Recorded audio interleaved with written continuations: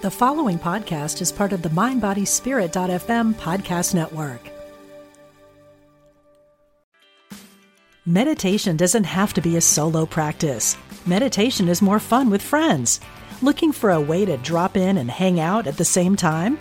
Join us online at Omega Institute for a meditation party with self-proclaimed meditation nerds Dan Harris, host of the 10% Happier podcast, Sabene Selassie, and Jeff Warren.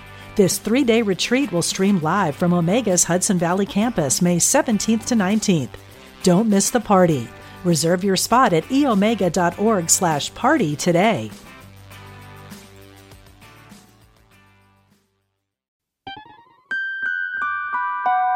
Welcome to A Guided Life podcast, where we talk about all things spirit and life. I'm your host, Laura West.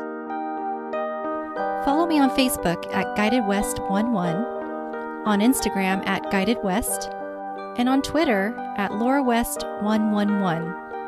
I also have a website at www.laurawest.net, where you can download a free guide on how to meet your own spirit guides.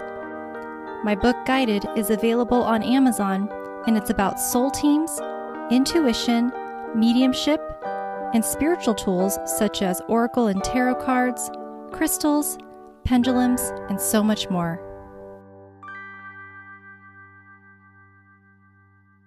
My guest today is Samantha Touchais. Samantha is a business and mindset coach working with clients all over the world who are looking to launch and grow sustainable and successful businesses. She believes in the power combination of intuition and strategy, and through her A+ process, teaches her clients to awaken to their purpose, align with their why, act on their learnings, and achieve their dreams and goals. She has written and published a number of books, including Kai Learns to Be Brave and The River of Dreams, both for children, and her first adult novel, A Lifetime of Goodbyes. Samantha, I am so excited to be here talking to you today. Thank you so much for joining me. I am just as excited. I can't wait to have our talk. Great. Oh, yay. Okay, so I would love to first start and talk about the amazing things that you are doing these days. Sure. So I help people launch businesses. So it's a little bit different to how I started out in life, but I'm a business coach, and underlying a lot of what I do is mindset work as well, because particularly for women, we tend to hold ourselves back in so many ways. So it's a really a holistic approach to building businesses. So a lot of my clients are either wanting to leave a job, and particularly in the last couple of years, there's a lot of people that are not so happy anymore, or just with what's happened, they've had a different view. You know, they've experienced life in a different way. So there's a lot of people questioning what they want to do now from a career point of view and from a life point of view, because you know, what we do, what we spend our time doing really makes up the quality of our life. So we spend a lot of time working, and we may as well make it something that is meaningful to us. And if it's meaningful to us, it will have a purpose and be meaningful to others. So this is what I'm doing now, and I'm absolutely loving it. Get to meet incredible people who are doing amazing things. Some are at the very beginning of their journey. Some people are still working full time and they're doing this on the side. You know, I get a whole kind of mix of people that I am very fortunate to work with. Well, that's absolutely wonderful. And it sounds like you are now helping people to find their purpose, live their purpose. And I imagine that it's because you have at this time found your purpose and am living your purpose. So it must feel really good to be able to do that work once you find what your purpose Exactly. It's not an easy thing. Like if I think of all the people I've come across in my life, I know one person who at the age of 16 knew what she wanted to do. And that definitely wasn't me. That was a friend of mine. There are so many people that question things and then stay stuck because, you know, all of us have been, you know, I'm 44, you know, and I was raised in a traditional way. You go to university if you're able to, you get a good career, you work for a good company and follow that traditional path. It's about job security. It's about saving for your retirement. And we're realizing now that's not the path for everybody. That can be a fantastic way to create a life. Some people are very fortunate that they have a career in an industry that they love with a company they love. And that's I'm so happy when that happens for people. But a lot of people now are saying, either I've followed that traditional path and it's just something's not right, or I tried to follow the traditional path. I spoke to someone just the other day who had dropped out of college 5 times, who's really struggled trying to follow the traditional path, and it clearly wasn't for him. So I think now this is where I am, having followed the traditional path myself, and I'm now really helping people open up to what is meant for them. And it's not always an easy process. It's particularly with this, and this is where the mindset piece comes in. We may have ideas, we may get intuition, we may have a feeling, we may have a conversation with someone that pushes us in a slightly different direction. But then what do you do with that? And after a while you get excited, you have this, and I see this in every single person I talk to. They have this idea. Even if it's not a solid business idea, they just say, I want to change. That is enough of an idea. That's the catalyst to actually do something and take action. And then either a family member or that little voice in their head says, no, you shouldn't. That's a really bad idea. Look at what's happening in the marketplace right now. The stock market's not going well. You've got a job. You should stick to that. There's so much conflicting advice out there, and people get confused. And when they're confused, they stop. They don't take action. And I think that is something that, I feel it's a real privilege that I can help people with. It's one way to help people. There's many ways to help people uncover the life they want. And I'm focusing on what they spend their time doing and how they earn money. And it's such a privilege to be able to do that. So a lot of it, like you said, is mindset and learning to trust and listen to the internal cues versus the external cues that for some reason I feel that maybe it's a societal thing. We were taught, or it was innate. I don't know, but it just seems like getting outside approval is so important. And that would translate in all different parts of our lives, including, what's going to help feed our families. So getting to make that transition, I imagine that must be so hard, but perhaps once that occurs, such beautiful things can take place, and that person can really be a beacon of what it looks like and inspire others, what it looks like to actually follow internal guidance versus the external noise, essentially. Exactly. And I think it's an important point you make, actually, because wanting that external approval is a survival mechanism. And if you think back to, the beginning of human beings as we know them, you survived by staying in your tribe. You survived by doing what you needed to do to keep the tribe alive. If you were the hunter, if you were the gatherer, if you were the person cooking, looking after the kids, the wise sage that everyone would come to, everybody had a role. And we, in some ways, life, and even going back 100 years, 200 years, you did what your father did if you were a man. If you were a woman, you looked after the house and looked after the kids. In many ways, that was simple because we just did what was expected of us. And, through progress, I think we have this incredible opportunity now to safely listen internally because, life was hard. And we talk about life being hard now. And yes, there are huge, huge struggles. But life was more at the basic level. It was survival, and we needed to listen to what others needed us to do. We had to fit in. And I think nowadays we've got this huge opportunity. Everything's changing. We can all feel this change. And you will have people that say, this is okay, I'm going to change and I'm going to listen to that voice. And then there's people who quite naturally are afraid to do that. There's no judgment here. It's a fear that holds us back. And it's that the really primitive part of our brain, hence the mindset work I do with a lot of people, because we're programmed that way. There's nothing wrong with us. There's nothing wrong with our thinking. It's just really, really stuck back in the past. And, now this is what I say to people. There are ways to do it. There are many ways to get connected with our, guidance system. But I think you've got to start externally, and I think there's nothing wrong with listening to what people say. But you listen openly with an open heart, an open mind, and then you go internal and you think, okay, what resonates with me? Because, life, and this is something I've learned, we will be brought the right people. The right people will come to us, and those right people may say the wrong thing. It doesn't mean they're going to love you and support you. They may be telling you something that upsets you. And that's a gift. And I think people don't necessarily realize that. They get angry and it comes out of fear.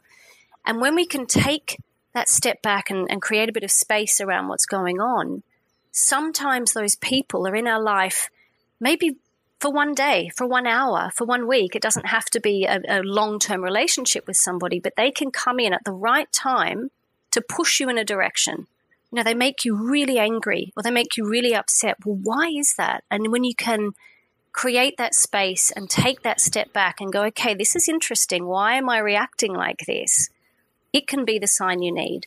So external factors are very, very important, but we need to know what we should listen to and what we shouldn't. And that's where we need to learn. And it's something some people are naturally good at, some people need to learn to do, but to listen to that inner voice.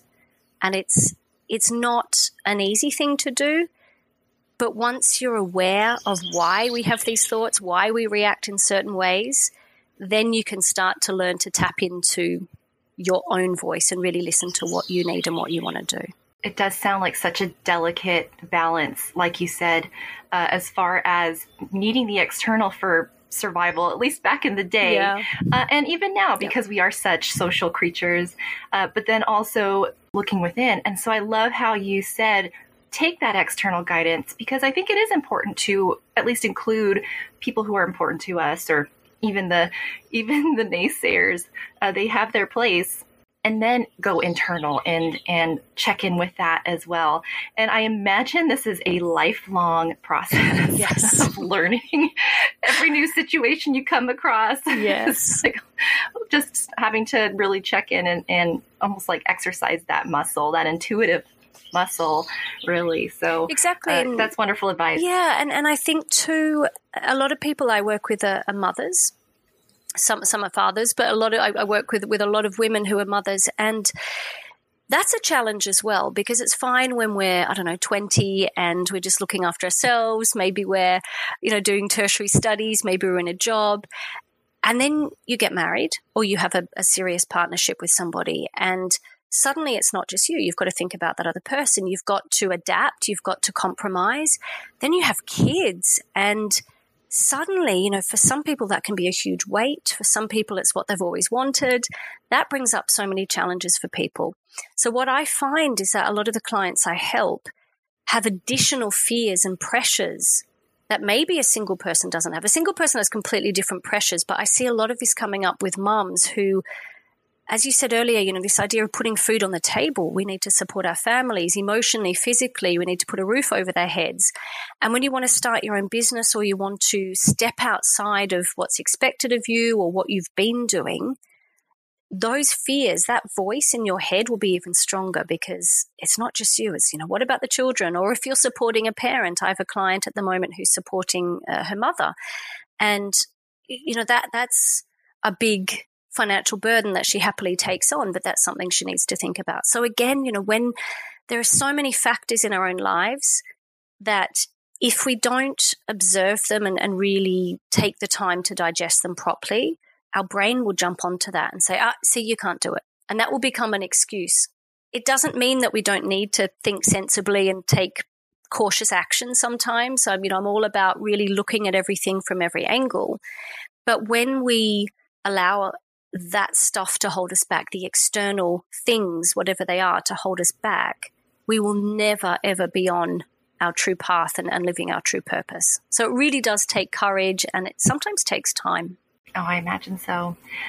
Speaking of you having found your purpose at this time to help people, I want to talk a little bit more about your journey personally.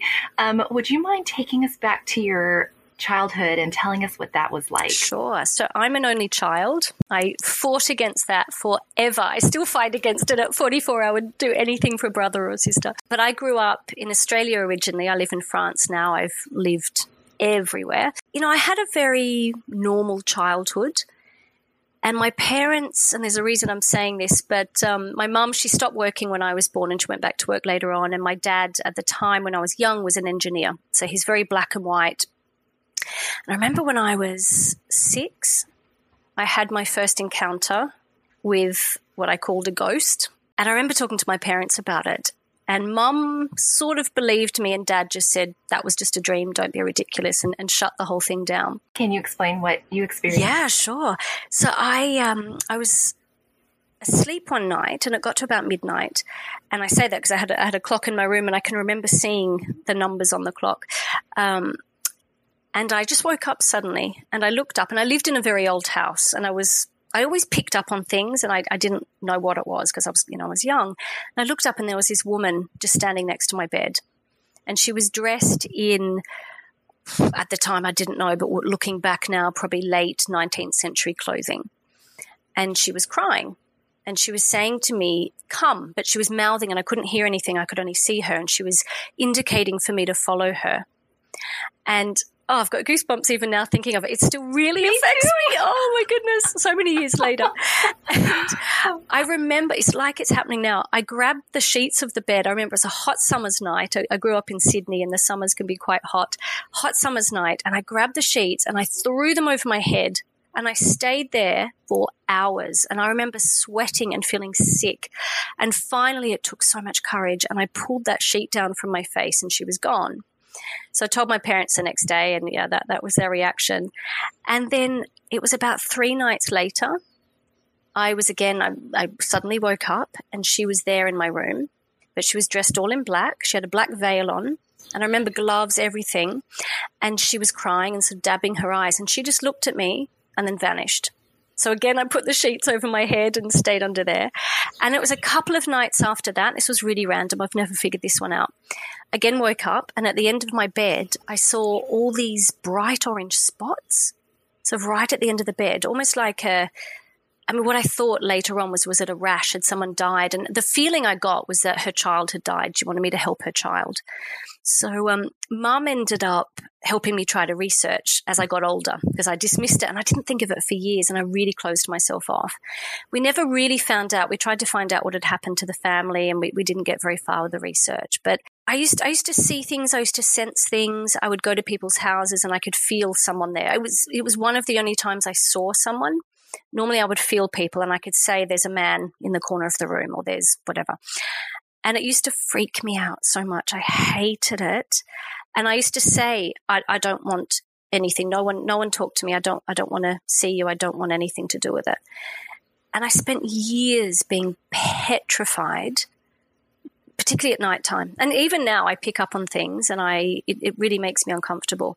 But so throughout my childhood, I had these experiences, and then really no one to support me either way. Mum was very open. Dad wanted to just close it down, and no one encouraged me though to look into it. And I think as I got older, my logical brain said, oh no, this is silly. There's no such thing as ghosts, and I've always been quite religious, as in I've always believed in God. I was brought up in a loosely religious upbringing, so would go to church fairly regularly.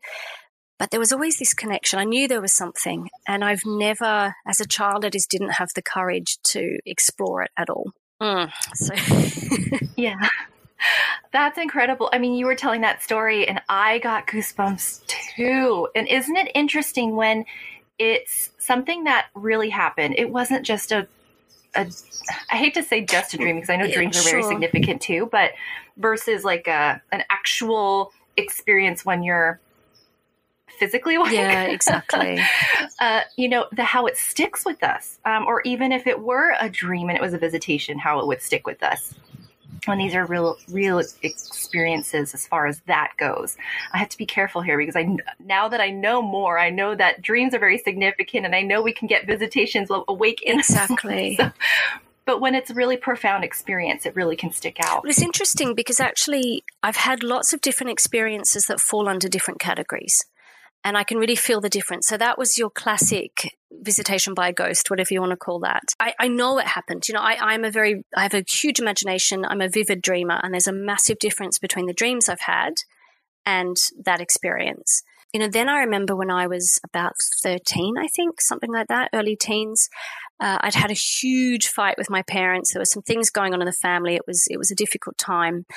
And again, I took myself away. And I'd always felt that there was support. Like even from the time I was tiny, I always felt like there was something around me. And I didn't know what that was. And over the years, I've looked into guardian angels. I've looked into soul teams. I've really tried to figure out what's going on because I felt it from as long as I can remember. And this particular day, we'd had this huge fight. I took myself away. I was devastated. I remember sobbing and just sitting in my room sobbing. And suddenly I felt hands on my shoulders. And I thought one of my parents had come in. And because I was so distraught, I actually had my head in my hands. And I thought one of my parents had come in. And I looked up, shocked, and no one physically was there. But I saw, and I found this really hard to explain.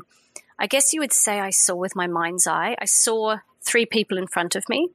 What I would say were 2 men and 1 woman, but I couldn't physically see them. But I could just feel the energy. I couldn't even see the energy. I could feel the energy, 2 men and 1 woman. And they were comforting me. And I felt this total peace envelop my body. And I stopped crying. Yeah, I know, I got goosebumps again. I stopped crying. And it was, again, I didn't hear anything, but I intuitively felt the message was that we're with you. It's okay. Everything's okay. We love you. We're with you. And I think that was my first introduction to what I still struggle to give them a name. I call them my soul team. I keep trying to, I guess, logically look at it, and you don't get anywhere with a logical brain. But then when I was 19, they saved my life. And I was with someone who witnessed it, which confirmed in my head, I suppose, because I have a very spiritual side and I have a very practical side. And that's that business sort of marketing, very practical side of me that sometimes wants to take over. And I was away with some friends and we were walking in this lovely sort of tropical place. We were walking along a beach and there were a group of really, really drunk guys, like a huge group. A couple of them I remember were fighting with each other. And I just got the strongest feeling to run. And I was with 2 other people, and one of them one of them was quite a big guy, and I remember thinking, oh, is he going to keep us safe or not? And looking at the 2 people I was with and this huge group of very drunk guys, and even my logical brain was saying, get out of there, it's not safe. And to exit the beach, we either had to go past them to get to the next ramp, or we had to turn around and go quite a long way back. And I said to my 2 friends, what should we do? And they're like, oh, we'll just keep going, don't worry about it.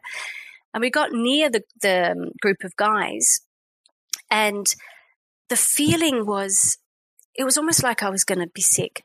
It was such a strong feeling. And we got to the ramp and went to exit.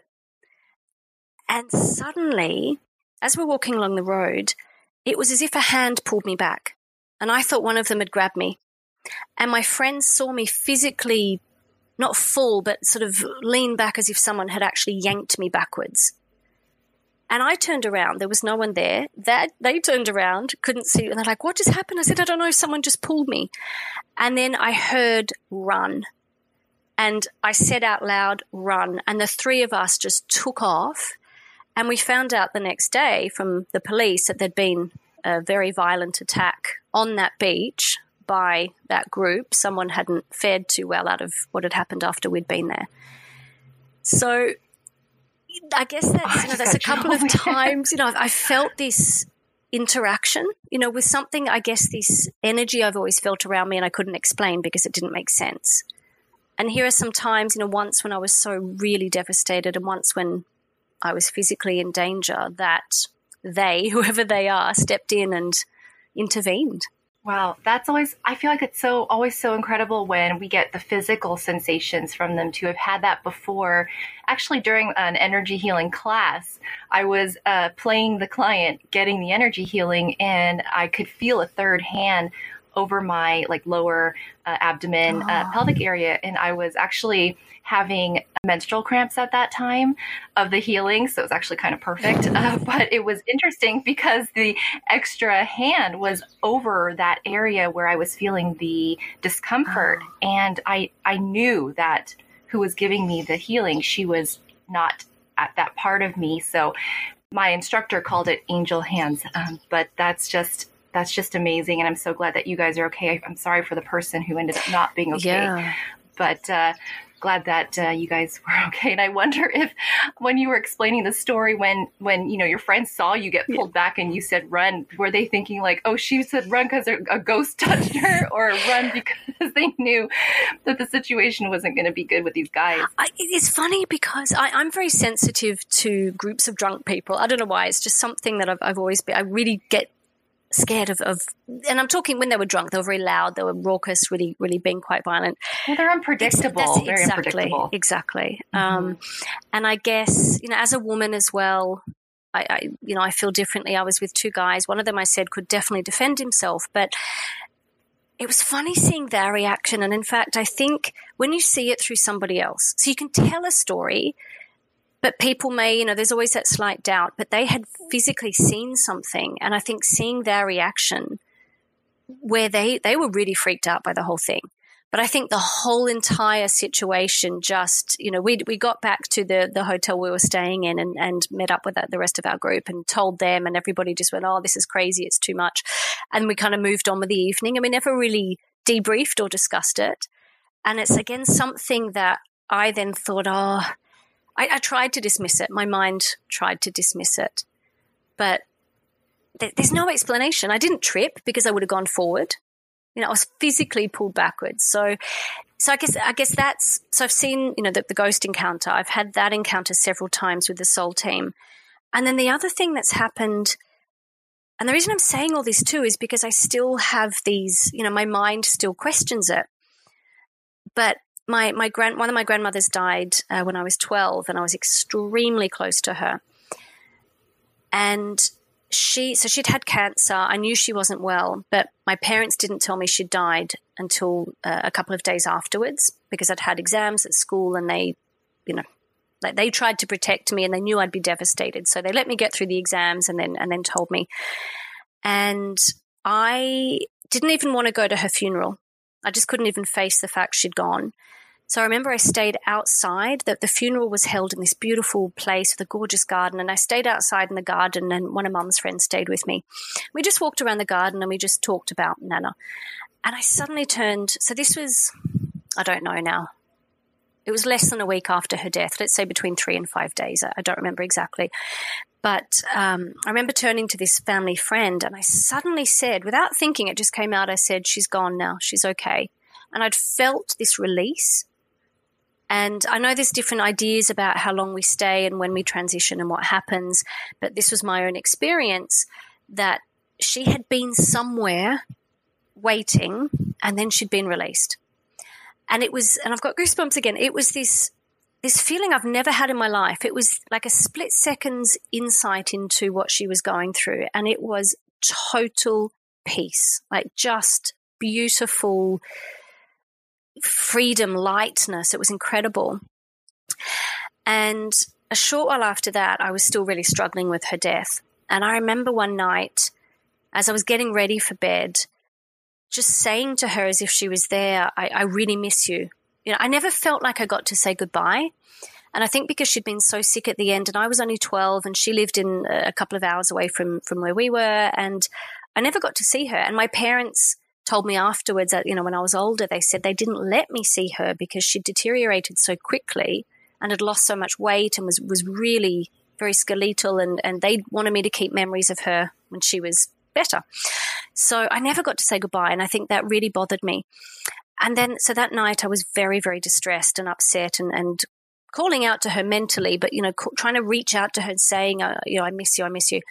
And that night, now, some people may call it a dream, but she came to me, and it was as if I was allowed into a different dimension, a different plane, whatever word you want to use. But I got to spend 24 hours with her. So we were back in her house, And she said to me at the beginning, I'm doing this so you can say goodbye. We're going to spend this time. At the end of this time, you need to release me. And I had the day with her, and I remember I spent the night with her. It's like it's happening now. We stayed. So my grandfather had died when I was very young, and when I was really little, I could sleep in her bed. If I was doing a sleepover at Nana's house, I'd sleep in her bed with her. And I spent the night in her bed.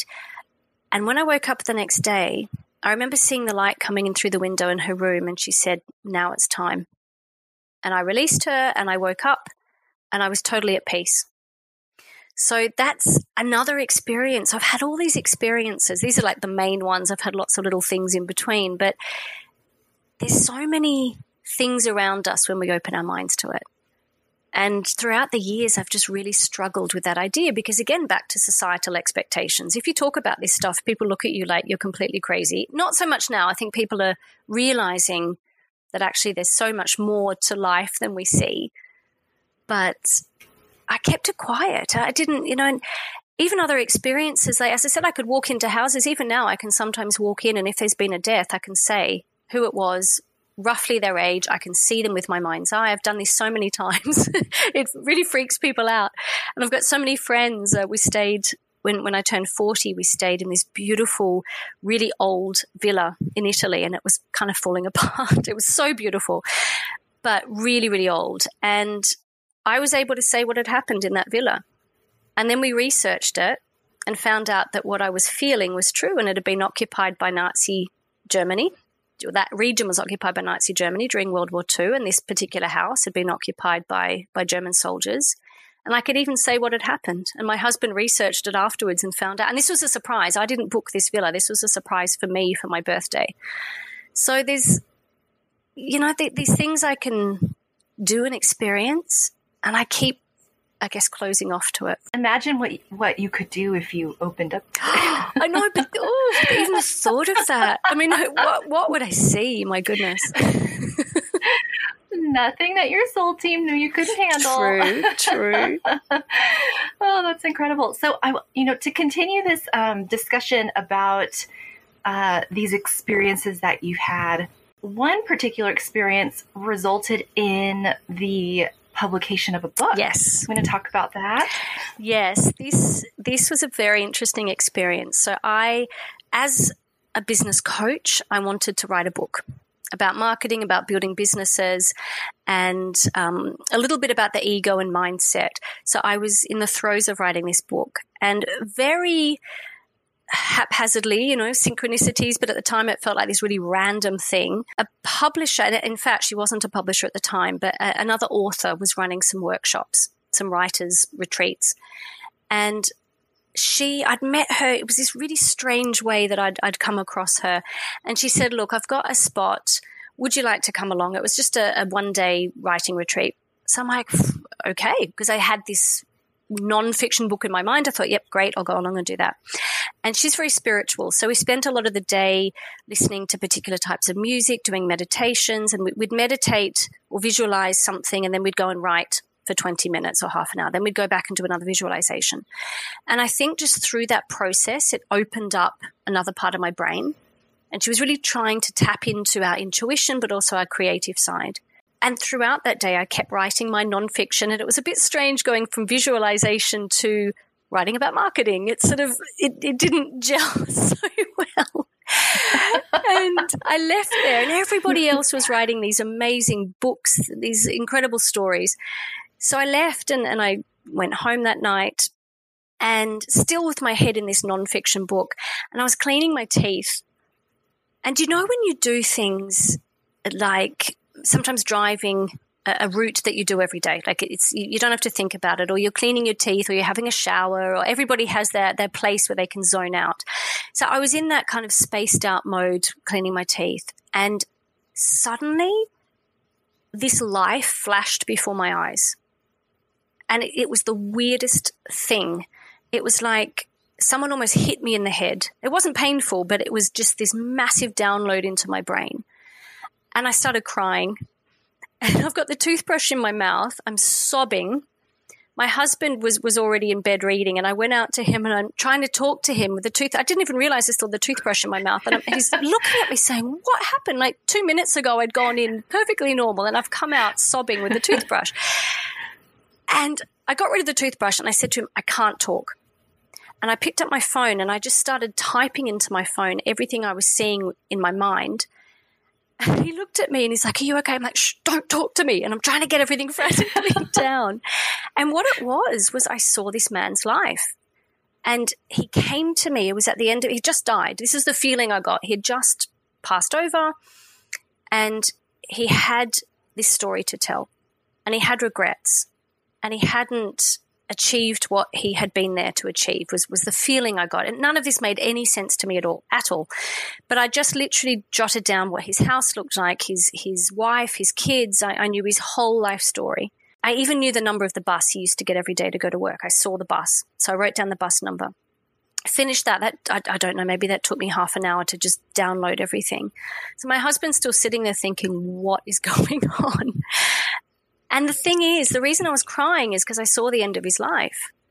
And I won't say because it's in the book, but it was a beautiful crying, but it was also the crying I had this moment I shared with him that was so intimate that in reality no one would have shared with him except it was just him and his wife. But I was witness to this and I felt his feelings and I felt his journey and I felt the tug to where he needed to go. But I was also crying because this was a man who never lived his true purpose. He followed, and I'm getting goosebumps again, he did what he was expected to do. So, he grew up, from what I could tell from his age, he was born in the 1940s. He grew up in England living a very traditional life. He did what his parents told him to do. He had some rivalries with his brother, very traditional 2 parents, 2 kid family, middle class, just outside of London. And he never, ever, ever listened to that intuition. That intuition knocked him on the head so many times and so many things happened in his life and so many things and people came across his path. But he said, no, I can't do that. And when he was younger, and this is what I saw, all of this in a matter of seconds, I saw him talking to his father about what he really wanted to do. And I saw his father's reaction. And, the job he wanted to do was not a traditional go to the office, earn a good living, support your family, find a good wife, that kind of thing. It just didn't fit with any of that. And the feeling I had, it was this really strong urge. I couldn't not write his story. So the next day I got up. My oldest son had just started school. He was at school. My younger one was still a baby. And as soon as my younger one did his nap, I just sat at the computer and started telling his story. And everything I'd seen from his childhood to things that happened between him and his wife to him raising his own children, I saw all of that and I just wrote it all down. And so that's how this book came about. So the nonfiction, I haven't even picked it up again. This I need to. That's gone like on the shelf. And I never knew his first name. And this has really bothered me. And someone said to me once, they said, do you know where he lived? Because I could try and look him up. But his name's Mr. Jones. I can see his house. I know his bus number. I know roughly the area where he lives. But unfortunately, Jones is not an unusual surname, particularly in the UK. So I've really struggled to find out who he is and find out more about him. But that experience, that was not my imagination. This guy, his life, none of that, I can't relate that to anything I know, that anything in my own experience. And I truly think I'd been at this writing workshop and I think I had tapped into maybe an intuition I'd been blocking. As I said, I keep blocking it throughout my whole life. I keep getting these really strong urges and feelings. And I think, no, logical brain says that doesn't make sense, push it away. And he was stronger than I was. And he took over. And I wrote it. It took me, I think in total from start to finish, 2 months, and the book was ready to be published. And that was including rewrites. And actually there weren't that many rewrites because it was his story. It wasn't me trying to force this fictional character into doing things. I literally wrote what I saw. So that, a true download. Yeah, literally. It was incredible. Yeah. Would you like to share the title of the book and where listeners can buy it if they wanted to? Sure. It's called A Lifetime of Goodbyes. And I write under my own name, so it's under Samantha Touchais, Touchais, and that can be bought anywhere. It's listed with all the major retailers, Amazon, all of those places, all the online, offline. So you can get that anywhere. Wonderful. When I first heard about that book, you were actually a guest on another podcast that I love, Past Lives podcast. And I heard you talking about this book. And as soon as I heard you talking about it, I purchased it because I was so interested to hear. Thank you. Because of the background behind it, especially how it came to you as a download. So very fascinating and such a wonderful way for Mr. Jones to, help others in perhaps a way that he wasn't able to in life. And how lucky is he that you took the calling to do it? Yeah, and it's it's interesting you put it that way, because I do believe that we all get opportunities to make the world better, to share messages, to share our learnings. And, I see everybody is equal, but we all have different gifts. No one's better than anyone else. But we are here with a reason, with a purpose. We have certain things we're good at. And even as a mum now, I have 2 children, and we're in the French schooling system, and it's you have to kind of fit into the pigeonhole, and that's it. Like this is what you need to be. And I'm really grateful because my older son has this incredible teacher who's very open-minded. But I see, these struggles where he has to do well in math. He has to do well in grammar and French writing and all of this stuff, and learning poems. And it's really hard to sometimes admit that actually maybe being really good at French grammar isn't going to get you down the path you need to go down. And so I think that's what I love about Mr. Jones's story. And that's why I'm so grateful he came to me, because, we all have these opportunities to download stuff, to tap into things that are around us. But most of us either don't know how or we're too afraid to. And that's because of that experience as well. I now bring that into a lot of my coaching. And not everyone wants that. We're not going to sit there. We're talking about building businesses. It's fun and it's exciting and it's what I love. But it's really making sure that aligns with what we should be doing, what will make us happy, what will bring us joy, and where we experience joy when we're living our purpose, when we're not trying to fit in with somebody else's expectations, when we're listening to ourselves. That's when we're most at peace, and that's when joy can enter. And I think with Mr. Jones, his story is so common. I think that's what really profoundly affected me. And I've had people write to me that have read the book that, people that one woman, I remember she wrote to me, she read the story to her child, and as a teaching opportunity to say to her daughter, live the life you want. And what amazed me with her story is she said that she had been bringing her child up, raising her child to follow this traditional path. And she said now she's completely changed her mind about things. And, she's in the States, and I know it can be very competitive with college and getting the right degrees and jobs. And there's a lot of pressure on people. And for some people, that is the right way to go. And I look at my background, I'm so grateful for every experience I've had. I'm so grateful that I've got my degree. I've got, everything that I've done is wonderful. But I think having this awakening and realizing that life is what we make of it when we listen to ourselves. And if someone is as simple, and I say that with love, but as simple as Mr. Jones, he had such a simple, normal, in air quotes, life, and yet he's had such profound learnings, but only through this process of letting go of his life and saying goodbye to his loved ones that he did after he died. That wasn't something that he did on earth. If he can teach us that, it's wow, there's so much hope and potential for all of us.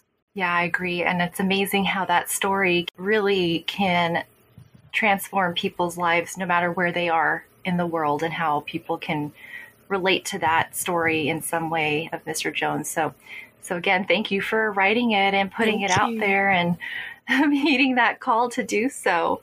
When we first spoke before we recorded, we were talking about, your spiritual awakening, or something that maybe resembled something like that. Yeah. Did you want to share a little bit about what that process looked like for you, and whether or not you even called it an awakening? Yeah, I think for me, I was born awake, and it's been a closing which sounds kind of strange, but, I think I don't regret anything, but I think I came onto this planet with an ability, or maybe just with an awareness. We all have it, of course. But I came in with an opportunity to connect maybe with things we can't see in ways that others don't, because of fear, that fear. And it's palpable. When I was telling you that story about the ghost that came into my bedroom, it's like I'm there. I'm that little girl again. And even now, a couple of years ago, we lived, we've moved, changed country a lot. We were living in Germany, and the house, it was a house we rented, and I sensed a really dark presence, and it was right outside one of my son's bedrooms. And it really, really concerned me. And it was only after we left that house that my son said to me, "Oh, Mummy, I can tell you now." He said, every time I'd leave my bedroom to go to the toilet, there was a man behind me. And I thought, oh gosh, yeah, it's horrible. It's really horrible. And I think he's quite sensitive to things as well.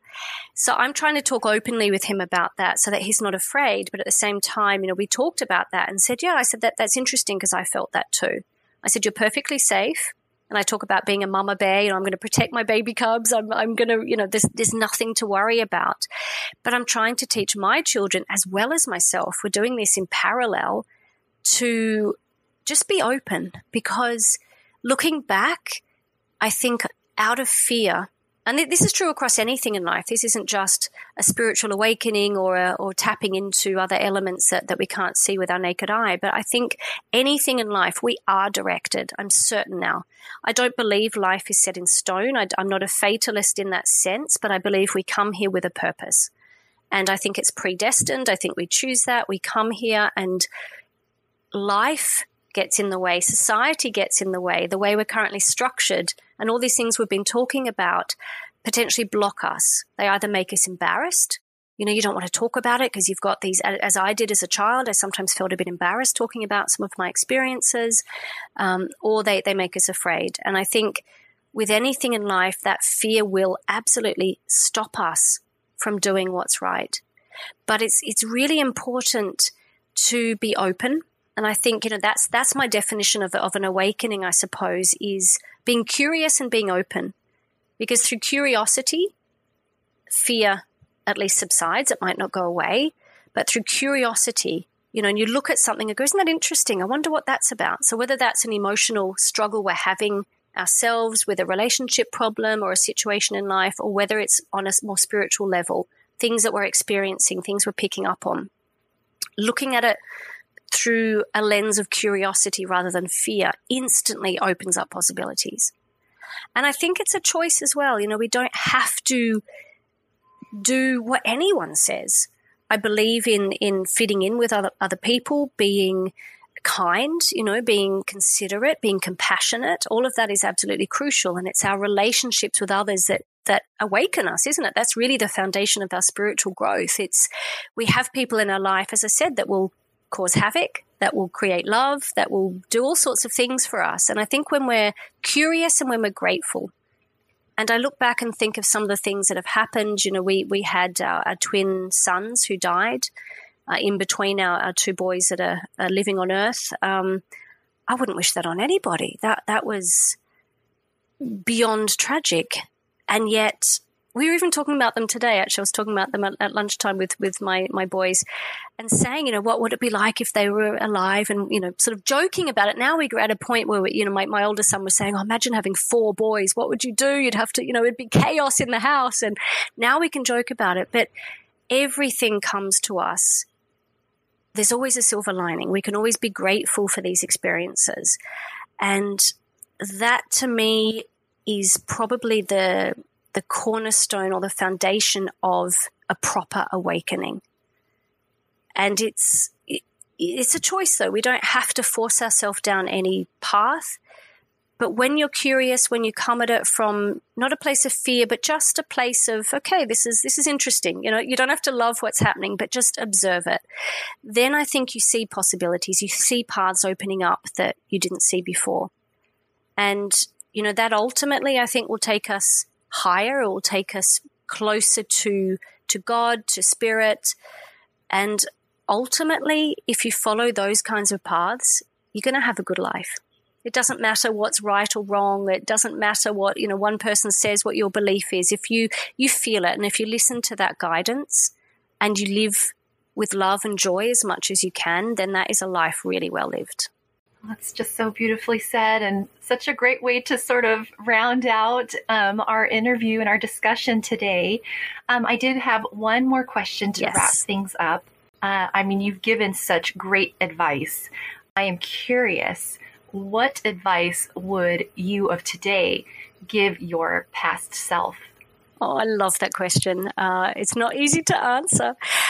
I think really for me, it would be to feel the fear and do it anyway. And by that, I mean that now when I look at my life and what I'm doing, this idea, this feeling has been there for probably 20 years. And I stayed in my career. I loved it. There are great parts of my career. It was amazing. But when we're not on our path, things will happen. You'll get a little bit of an intuition, then you get a bit of a bump, and then you'll be knocked over. And I think I had to be knocked over to really open my eyes. And that's great because I can help other people now. I really had to almost hit rock bottom to be able to wake up to, as a lot of us do.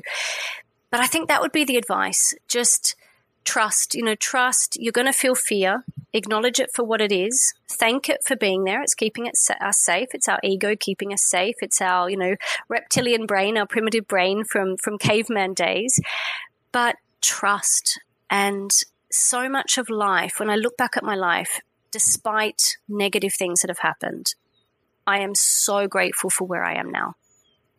And life doesn't necessarily unfold the way our logical brains tell us it must.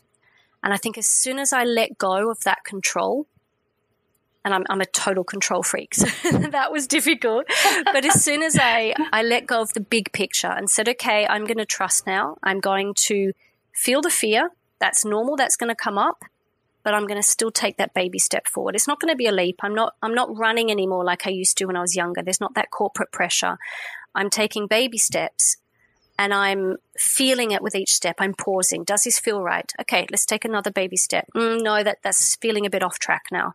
And I think through pausing, slowing down, acknowledging the fear, not pushing it away, letting it be there, listening to it, but saying thank you. Now I know what I'm doing and going ahead. I think that's what I would say. It's safe to do that. Thank you for sharing that. That's really wonderful and definitely great advice for all of us, no matter in what capacity we use that advice in, whether it's spiritual, whether it's business, family, anything like that. I am feeling very much inclined to ask you, your soul team is asking me to ask you, if you're comfortable with it, of course. It sounds like that they would like to share a message as well, but it's got to come through you. So do you pick up on any messages from them that they would also like to share to the collective for when the listener listens to this, that it would resonate with them at that time? Oh, an image just came into my mind actually, and it's of my soul team. And I think the feeling I've got, and this is something that's quite new to me, even though I've experienced my soul team, as I said, when I was a teenager. This is something I'm really exploring now in sort of contemporary time, is we all have a soul team. We're not alone. And thinking about feelings I've had throughout my life, there are those moments where I felt alone, and then you feel them there. And I think that is the message, that I think a lot of people feel like this is it, this is life, there's going to be an end. They're completely alone. And in the last couple of years, people have been alone, physically alone. That's the message, that we're all supported. No wonder they wanted to say something through you. Like, this is what we're practicing. Exactly. Lovely. Oh, and it's so true. It's so true. We are not alone. And just briefly, would you mind explaining what you mean by soul team? Yeah. So soul team for me. So this is an idea, as I said, I'm still exploring. So this is kind of hot off the press, in from my own brain. But what I've been feeling for years, and now I guess because I'm opening myself up to it, I'm allowing it to make more sense now. I believe that, and this is the first time I've actually said this publicly, I believe that we have this team that waits for us. I think we're connected. So, you talk about soulmates. It's this idea of almost like one of us comes to earth at a time and the others wait and support us. And I think it's the idea I have is that they're there to guide us. So we can, pray, we can meditate, however you want to put the message out there, but we can connect with them and say, I need help with something. Can you bring me somebody who can give me advice? Like physically bring me someone into my life. Can you put a book in my path? Can you put a podcast in my path? Whatever it is. And they're there to guide us and support us. And I feel like the Soul Team's purpose is to help us stick to our own purpose as much as possible. So we all understand. So like if I talk about myself, for example, I feel like I've connected with these other souls. I feel we're interconnected somehow forever through time. And at the moment, it's my time here. And they know what I'm here to do. I'm still trying to figure it out because I've come into a human form, and I've got this brain, this reptilian brain. So I'm trying to connect spiritually again and intuitively. And they know what I'm trying to achieve. And there's no pressure. If I don't achieve it, that's okay. We've got time. This is the thing. Time doesn't run out. Time doesn't exist in the way we think it exists. So we have this opportunity to be supported, to be loved. And there's no judgment. They're just there to support us and help us. So as little by little we tap into what we need to do. And whether that is, through having a business coach, through your best friend, through picking up your phone to call somebody you haven't spoken to in a long time. Listen, there'll be those messages there. So that's what I think of a soul team. It's I don't even imagine it whether it's someone who's passed recently or not. It's not even at that level. It feels like these are souls I've been connected to for eternity. That's wonderful. Thank you for sharing that. Well, it sounds like as you continue on your journey, we'll have to get back on here and talk again and see what other profound moments you've had and downloads and epiphanies. Yeah, I'd love to. So that would be wonderful. Well, Samantha, thank you so much for your time today and for sharing your incredible journey with us and your story. And just feel so grateful to have you here. Thank you. It's been such an honor. I've been so looking forward to this all day. So thank you. I've really enjoyed it.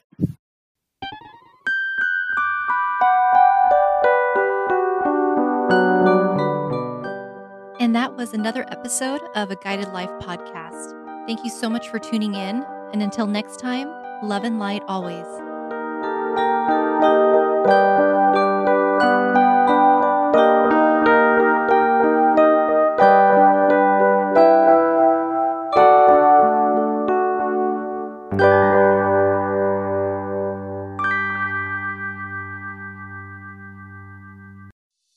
Hey, it's Radley Valentine. Join me for a brand new way of connecting with your angels on my new podcast, The Angel Tarot Show. Each week, you'll meet your angelic guides and guardians and find new ways to unlock unconditional love, tune into your intuitive abilities, and create the joy-filled life that, you've always wanted. Plus, you'll get a useful and timely energetic weather report, bringing you guidance for the coming week. Tap into the healing, hope, and guidance that's all around you on the Angel Tarot Show, exclusively on mindbodyspirit.fm.